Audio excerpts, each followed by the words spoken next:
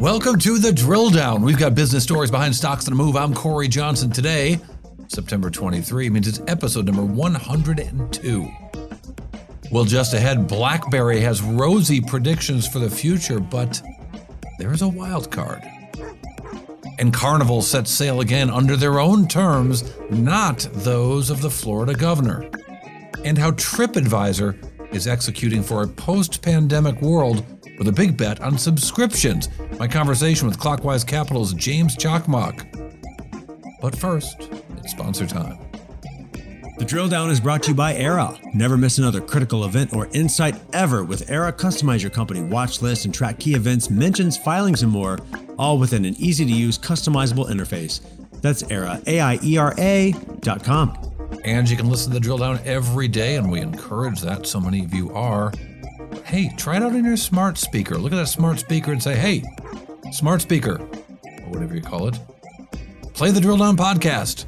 And the Drill Down is brought to you by BrainTrust, a global talent network that matches highly skilled technical freelancers with the world's most reputable brands. BrainTrust has helped clients like Bank of America, Goldman Sachs, Porsche, Under Armour, and more build agile tech teams fast at a fraction of the cost. Visit braintrust.com. That's BRAINTRUST.com to learn more.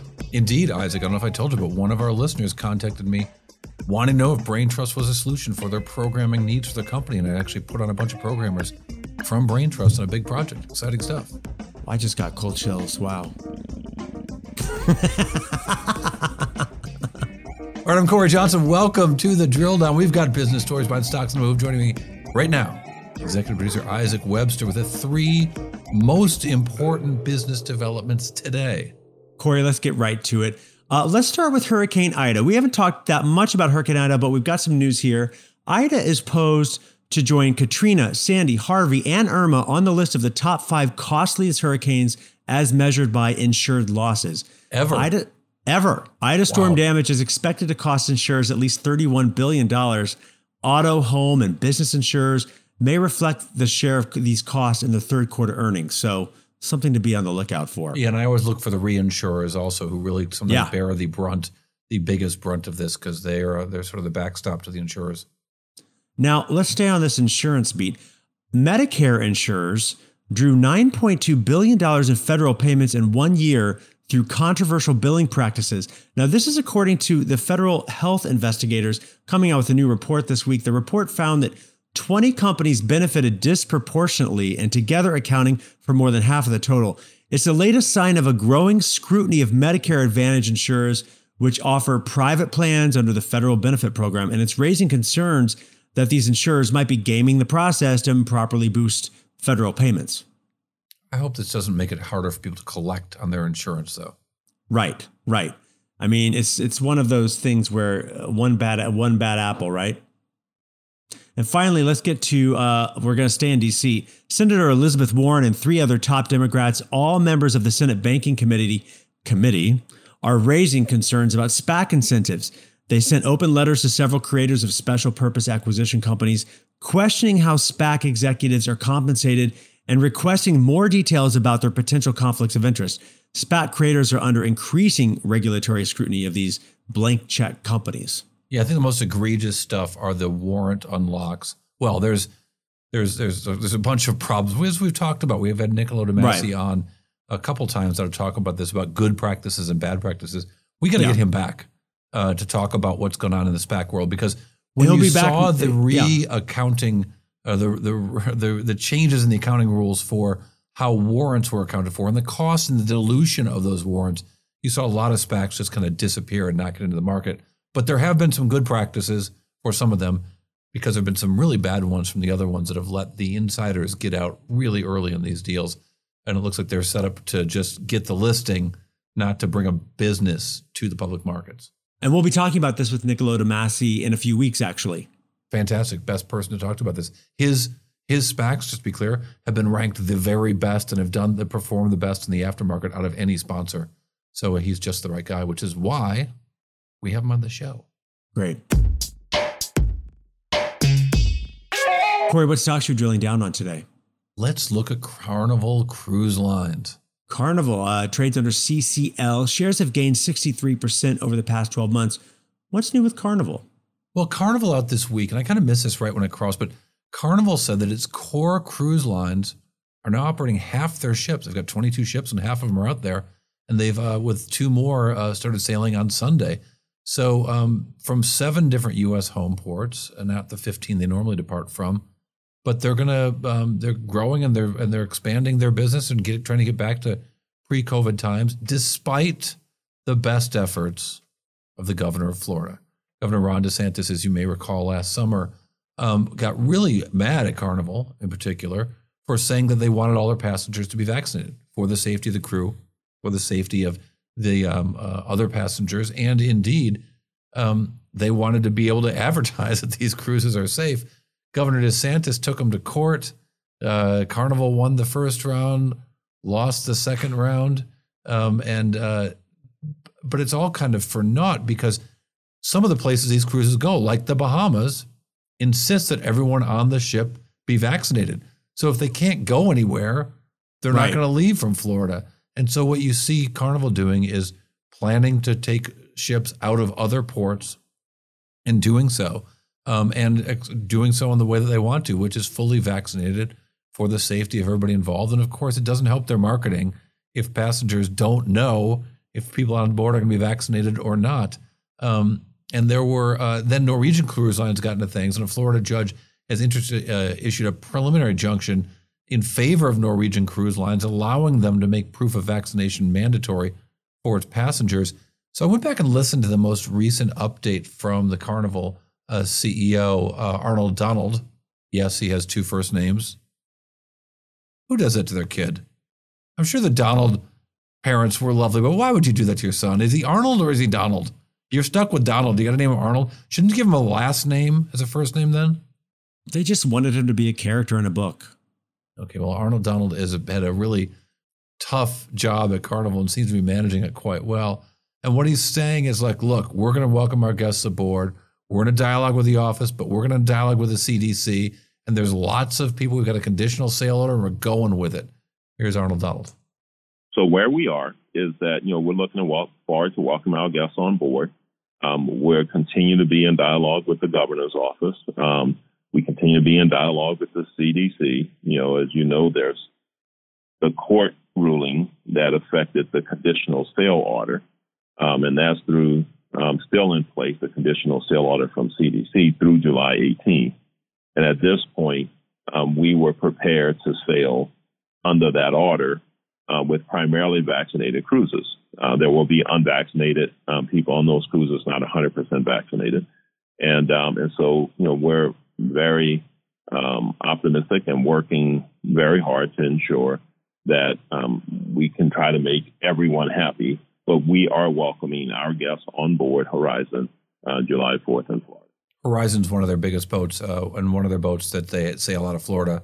And as he mentions, that conditional order with the CDC does let them continue to require that all people who can be vaccinated are vaccinated, which is, I don't know. I mean, Governor DeSantis and I guess disagree about that. It just seems to me like it's the best, safest thing and the best thing they can do for their marketing for people that are concerned about it.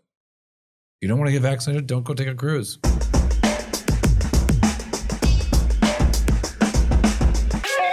Corey, what is your next drill down? Big story of the day, BlackBerry. BlackBerry BB shares have risen around 93% over the past 12 months, well outperforming the S&P. Yeah, almost 3 times the S&P's performance. Now, this company came out with an earnings announcement, and some of their business was down, their licensing business and so on, way down. There are other 2 big businesses, cybersecurity up $120 million, which is sort of flat, so I should say, of $120 million, flat year over year. Their IoT business up 30%.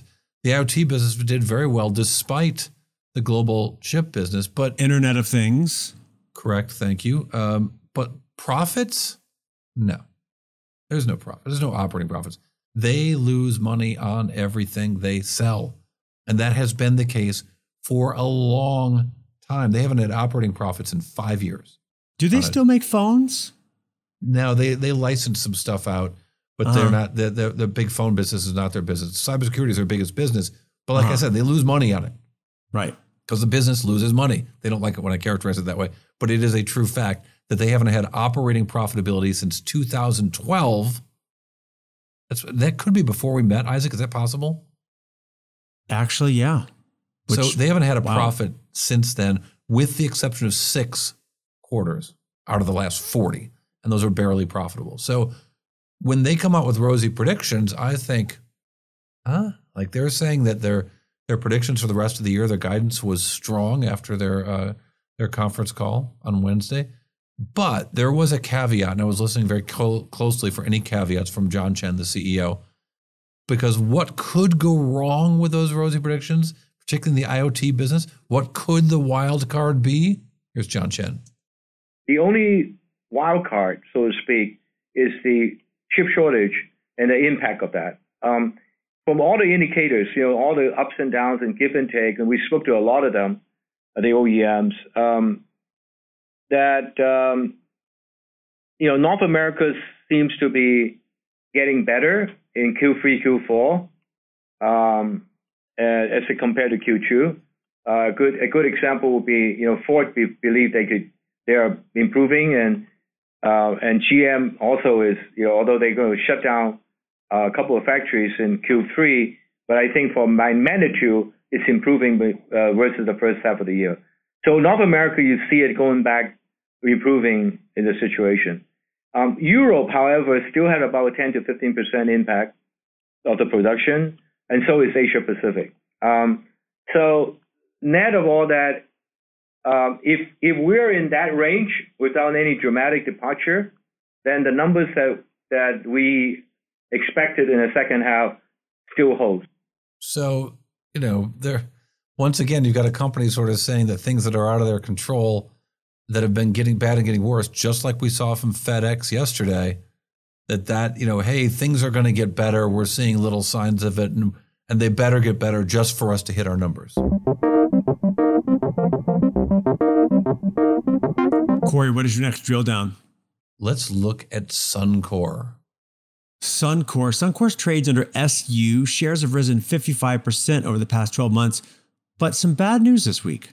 Yeah, terrific little story, a scoop from Robert Tuttle of Bloomberg News.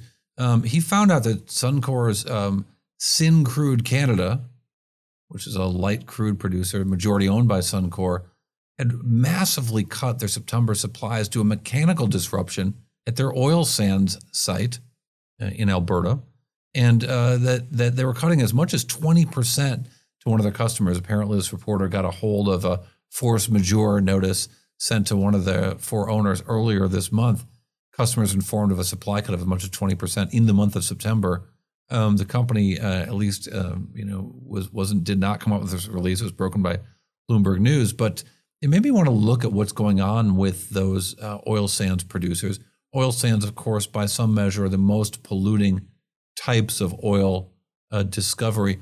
They've actually made a really big commitment, knowing that that's a problem up there. Indeed, knowing that some of the pipelines, the Keystone XL in particular, was fought by environmentalists because of the pollution that comes out of the oil sands process.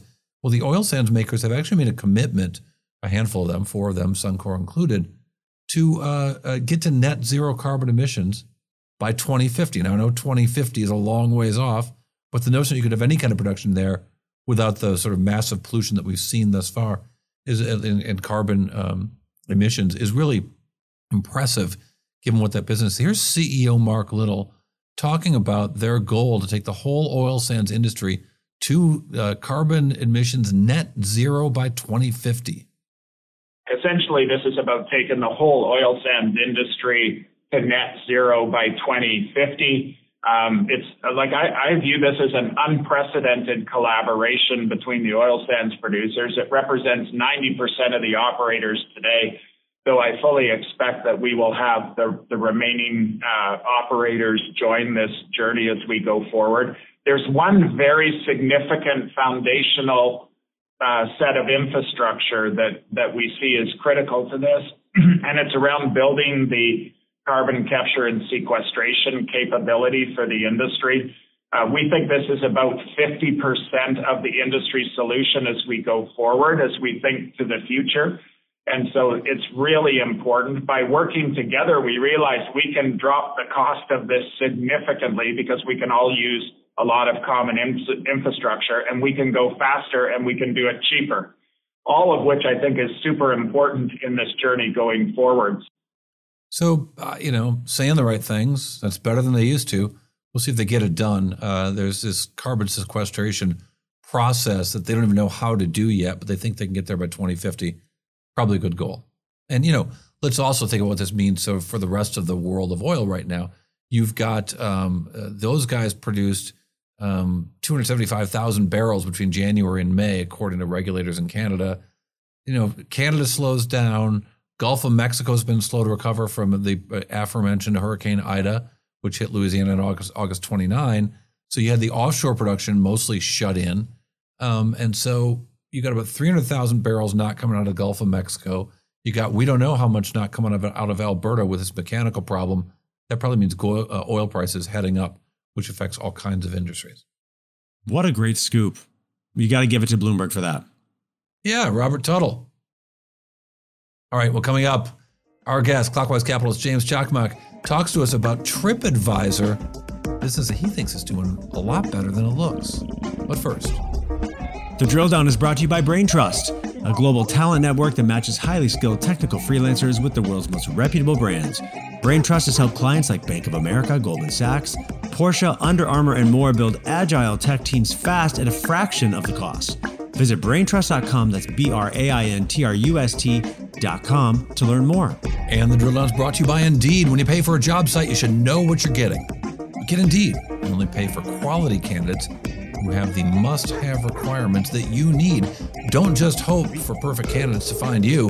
Indeed's hiring tools help you cut through the noise to hire faster and smarter. With Indeed assessments, choose from 135 skill tests. Make sure you're finding applications from the people with the skills you need. According to Talent Nest, Indeed delivers 4 times more hires than all the other job sites combined, and 1.5 times more hires than even internal referrals. So join more than 3 million businesses worldwide that use Indeed to hire great talent fast. Get started right now. Drill Down listeners get a $75 sponsored job credit to upgrade their job post. That's your job post. Could be upgraded. All you got to do is go to Indeed.com/drilldown. That's right, a $75 credit for you at Indeed.com/drilldown. That's Indeed.com/drilldown. Offer valid through September 30. Terms and conditions apply. All right, welcome back to the Drill Down podcast. As promised, one of our favorites, James Cakmak, joins us from Clockwise Capital. And James, you have brought a company to look at Tripadvisor, the number one travel site in terms of traffic on the interwebs. It's a really interesting time for this company. Tell me why this is in the forefront of your thoughts today. Sure. Thanks for having me, first of all. Tripadvisor, it's interesting because it's a company that's been around for a very long time. Yeah. It was within Expedia, spun out of Expedia. It was primarily their advertising asset, but it has morphed into something much more than that. It's the number one site in terms of traffic, travel-related traffic, ahead of any of the online travel agents like Expedia and Booking. They have 500 million users coming to the site, and they have nearly 1 billion reviews on the site. So it's become I've left a few. A name synonymous with travel. They've been scaling. Really? Yes, some of my best writing and the meanest writing I've ever done has been on Tripadvisor. Those that's rare good times because I get stuck in a bad place because I'm cheap. Well, that's good because at least I can tell you from personal experience in terms of the not only the quality of the reviews but also the accuracy of the reviews. I found, especially internationally, Tripadvisor, is better than any other travel sites. So. So let's go back to like the 30,000 foot view here. How does this company make money? So it makes money a couple of ways. Their biggest segment is called the hotel and media. That's basically their advertising revenue on the site, as well as ads posted by the hotel operators, where they generate revenue through auction-based pricing and click-throughs onto links to the hotels. And then they have a second bucket. That's about 2/3 of their business. The second bucket is called experiences and dining. That's basically all of the activities and restaurants and things of that nature that you discover and book on the site. And then the third is other, which includes car rentals and cruises and things of that nature. But the company is interesting because yes, it's been around a long time, but a couple of years ago they had huge setbacks as Google really made a push forward in terms of their own travel information and direct booking capabilities on flights and whatnot and hotels, and that really hurt Tripadvisor's business as our hotel operators and other travel operators shifted in Google's direction. So they really had to rethink what their business is to become. The EU went after Google specifically for Google Flights and in ways that they were taking people were looking for any other competitor's service and sending them right back to Google. At least that was the accusation by the EU. Yeah, the EU has always protected the suppliers, and Google is at the middle of that because suppliers want to work with Google because that's ultimately where the traffic is. That compares to the US where it's all about how do you protect consumers. But the consumers weren't getting hurt, and the travel operators weren't getting hurt. Third-party sites, the meta search sites, were getting hurt, but that's not where users wanted to go. So Google is able to skirt around these issues, but at the end of the day, they were winning relative to TripAdvisor. So they had to rethink what their business means, and that's where we are today. Fast forwarding to 2021, coming out of the pandemic, what they're trying to do is get back to where they were in terms of their ad business, but ultimately introduce a new offering called TripAdvisor Plus, which is a subscription-based offering where you pay $99 a year and you receive discounts on TripAdvisor Plus is bookings. not. I thought it was for extra large travelers. No, that's different. That's TripAdvisor XL. Maybe someday in the future. So TripAdvisor Plus is what? It's a subscription-based offering to receive discounts on hotel and other travel-related bookings. On average, TripAdvisor states that you save about $350 per travel that you book. So you make 3-4 times your money back on the first trip. But the way it works is the commission that they used to capture from bookings, the commission that they got from the hotel operator or any of the travel suppliers that work with them, which is a 7 to 15% commission rate. What they're doing is they're giving that 100% back to the consumer, and that's how you get the discount on the travel bookings. And they're making money on the backside through the subscription that the consumer is paying. So if you were spending $1,000 in a hotel room for a week, and it was and TripAdvisor was getting, call it a $100 commission out of that. Right. Instead, they sell you the room for $900, but you paid a membership fee to be part of TripAdvisor Plus. Precisely. And that's not worse for them. That's not less revenue for TripAdvisor. It's. I mean, obviously, it is cannibalistic, to some extent. But looking into the future, what type? It's a very high margin associated with it because it's essentially all flows to the bottom line, and it builds a recurring revenue base for them. As if you're paying for the subscription, you're inclined to continue to use the service. And as the world moves into more of a subscription-based world, whether it's paying for Amazon Prime, paying for software, what have you, it's that mindset, and should enable them to capture consumers, and ultimately, as long as they continue to be able to deliver on augmentation of supply and availability of hotels and travel experiences, then there's no reason why consumers shouldn't move in that direction. And for the stock perspective, it won't take that many subscribers to actually move the needle on what the financial impact can ultimately be. So in their most recent quarterly results, they posted a presentation, which is a fairly common thing for companies when they talk about what the results are, and they give you a little bit of a view of the company and the things that they're going to say during their prepared remarks. They do something I've only ever seen, and I don't think these guys are a scam at all, to be very clear. but I've only ever seen this with scammy companies where they give you charts showing how successful they are that don't include the most recent year. So they're like, strong track record of profitability and free cash flow generation. Look at 2017. Look at 2018. Look at 2019. Look, don't look over there. Don't look at 2020. 2020 kicked these guys in the ass.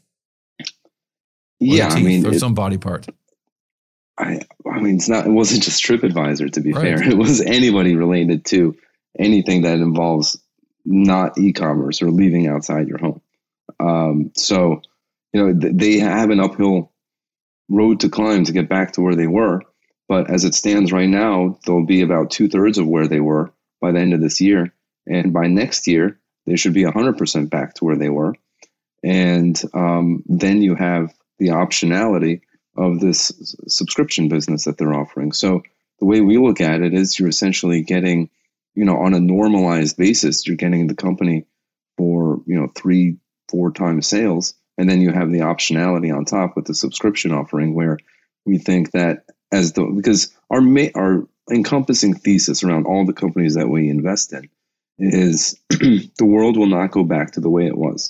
We think that businesses will demand a more flexible environment as well as the employees. So if you're living in a world where flexibility is the cornerstone of the decisions you make, excuse me, then travel will obviously be one of those things that will be more top of mind than it was before, for both traveling for pleasure and traveling for that type of experience you want to live in for whatever point in your life you're in. Yeah. So what are these guys good at? What is management here really good at? Because, okay, now that I've made fun of them for ignoring 2020 and in their splashy presentation in their PowerPoints, they really did show, EBITDA growth, fantastic, cash flow growth over year after year after year of 33%, free cash flow growth of 40% year after year after year. Well, these guys have clearly put up some financial numbers that are impressive. What is it that they're so good at? Yeah, we're not giving them too much credit in terms of being able to get back the business to where it was. Essentially, they're just benefiting from the recovery in that sense. Yes, their financial acumen seems to be showing, but really what we like is the fact that the company is showing a willingness to be adaptable to changing times and rethinking, what their core offering should be. They're not doubling down and trying to get back to where they were and grow with the same strategy. It's where is the world going and what type of solutions can we provide to adapt to that new world. And we like the subscription angle. Yeah, and it does look like, up until June at least, they were, as you point out, they went from a small fraction of what they were doing in 2019 to, a lot better positioning. They went from, I guess they were saying in January that about half of the business they did in January 2019, but by June it was 80% of what they did in June of 2019. But Delta variant has, we don't have a lot of data about this yet, but I've been doing things like creating searches on Google Trends I did a thing, I think I put it on the Twitter, and I'll update this when we run the interview. And it was compare the searches for how do I book a trip to how do I cancel a trip, and the cancellations. Is that the word? There are more people are canceling flights than any time, at least searching for that phrase, than any time since I think February of 2020. Look at the Delta variant was really significantly impeding travel. You have business travel obviously isn't back. Maybe that's not a big part of Tripadvisor's work, but you have companies like Google, Facebook, Starbucks, Uber, who aren't opening up again until next year, and that can't be helpful to Tripadvisor. No, that's totally fair. And we don't know the impact of Delta variant. But at the same time, we also probably this time last year, we didn't think that we'd make this much progress a year later. So, obviously we have to look at it through somewhat of an optimistic lens that the world will continue to reopen and things will continue to get better as vaccination rates go up and so forth. But ultimately, we we don't evaluate investments on, a 1 month, 3 month, even 1 year basis. We look at things on a multi-year basis, and hopefully on a multi-year basis, the world will be back to where it is, and the world will be back in a way that's people demand more flexibility with where they are, what they do. And TripAdvisor, we think it could be in the middle of that. And ultimately, this is an asset that we think, just given the raw numbers of people coming to the site and the synonymity. I'm not sure what word I'm trying to say. Now I'm making up words. Great. The fact that it's synonymous with travel, I think could make it an acquisition target as well. I mean, you could see a company like Amazon throw this in there. Into the mix. If you're already paying for Prime, would you be willing to pay $10 more for, access to stuff like this? I don't know, travel, maybe. Sure. But ultimately, I think this does make sense, within the portfolio of a larger company. So, as long as the content is there and the content is virtually irreplaceable, gathering 1 billion reviews is no easy feat. Should be worth a fair amount of money to someone, and it's only the company's worth about $4. Where the user creates the content and then you get to sell it. I mean, just the number of photos they have on that site that travelers have taken pictures of it's a unique resource. Mm-hmm. Yeah, and you're getting the business for a few times sales and optionality on the subscription side. So I don't know, we like it. We like you, James Cakmak. James Cakmak, Clockwise Capital, joins us from the city of Miami. Lucky you. Yes, thank you. All right, Great to be with you, Corey. We're going to have a number. How about the number of photos that TripAdvisor has? The number is kind of jaw-dropping on how many candid traveler photos they've posted on the site. We'll have that number as the drill down bite when the drill down continues. But first, the Drill Down is brought to you by Era. With Era, give yourself an information advantage. Connect directly to earnings calls and other investor events with live transcription and event intelligence. That's Era, AIERA.com. And if you have a favorite podcast platform, well, we all do. It's like having a favorite child. You don't necessarily tell them, but tune in. I have my favorite TuneIn way to listen to podcasts. Sometimes it's TuneIn. Because you can listen to TuneIn, for example, listen to our voices at 2 times speed, whip through that drill down podcast in like 15 minutes. There's nothing like it. But make sure you click subscribe and follow us to catch every show. And let us know what companies you think we should be drilling down on. Talk to us on Twitter and Instagram by following @DrillDownPod and connect with us directly at our website, bizpod.net. We're back with a drill down bite, that one number that tells us a whole lot about TripAdvisor. TripAdvisor has, get this, Isaac, 300 million candid traveler photos on their site. Wow. So think about that. Like every crappy restaurant, hotel, car rental situation. Why crappy? Why do you say crappy? Who knows? They got the good ones too. But I feel like when you've got those kind of candid shots, you get a real sense of what a place is like. You log into a hotel website, they all look like, Four Seasons or something. Well, they're professional, and then you get there and it's like, wow, this doesn't quite look like the picture. Yeah, so I'm a big fan of those TripAdvisor. I don't wonder if I can find the really, really mean reviews I've left. I'm not that guy. Really? Because you seem like you would be that guy. I'm not that guy. I can see it was you being one or that two guy. occasions. It was the only revenge I could have. Uh-huh. If I can find those, I'll put those on @CoreyTV on the Twitter. We do appreciate your listening to the Drill Down podcast. Isaac Webster is our executive producer. Ben Wilson is our editor. And I'm Corey Johnson. The Drill Down is a production of the Business Podcast Network.